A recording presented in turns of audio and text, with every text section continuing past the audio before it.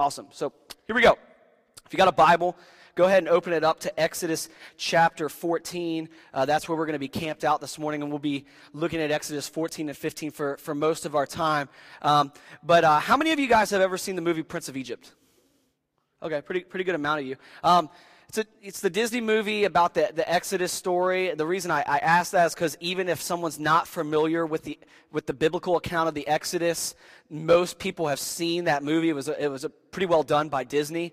And so what we're going to be talking about this morning, the movie is based off of what we're going to be looking at in the scriptures this morning, and more specifically the last maybe third of the movie. And so if you've been here throughout the semester, you know we've been kind of going through the Old Testament semi-slowly, specifically the book of Genesis.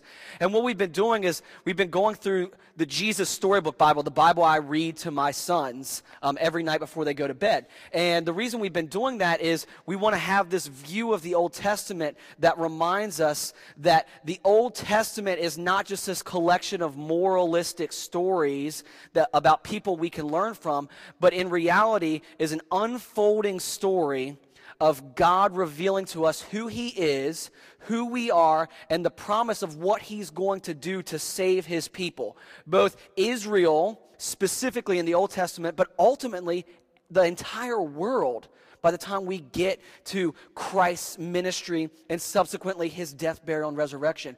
And so we've been talking about how important it is to see these themes, because a lot of us think that God might be this angry kind of God in the Old Testament who gets upset really quick and makes a lot of decisions on the fly and, is always angry. And what we've been seeing over and over again throughout the Old Testament up until this point is that, yes, God does hate sin, but His character is unchanging. He's still merciful in the Old Testament. He's still saving people in the Old Testament. He's still promising to do things in the Old Testament, and ultimately promising in the future a big movement, ultimately through His Son, to save the entire world from the sin and destruction that Adam and Eve had created all the way back in Genesis chapter 3. And so our story last week talked about Isaac and him being Abraham's son and Abraham being willing to sacrifice him, and how that was a foreshadow to God giving us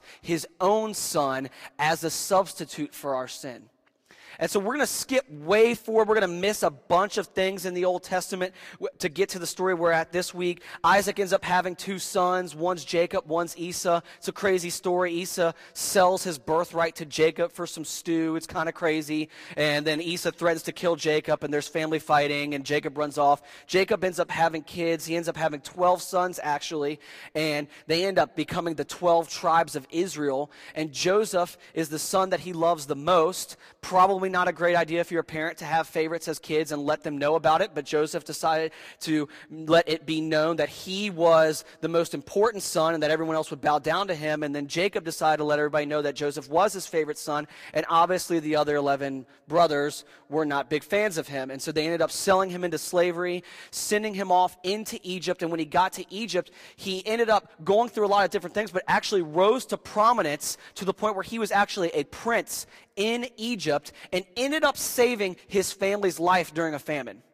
The family that sold him into slavery and captivity ended up coming to Egypt for food, and Joseph lovingly saved them, fed them, and kept them safe during the famine, and Israel ends up settling in Egypt. Now, fast forward a couple generations, this is where we are at this point.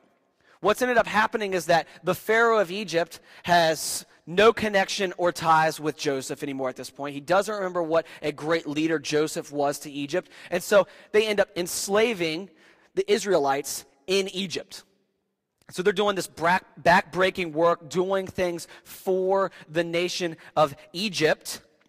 And at one point during the narrative, the Pharaoh of Egypt is so worried about how many male Israelites are being born that he says, all right, we're just going to kill all the kids under the age of 3.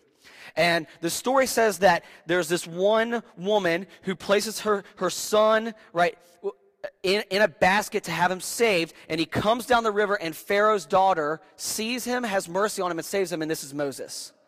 Right? And Moses ends up being this Israelite who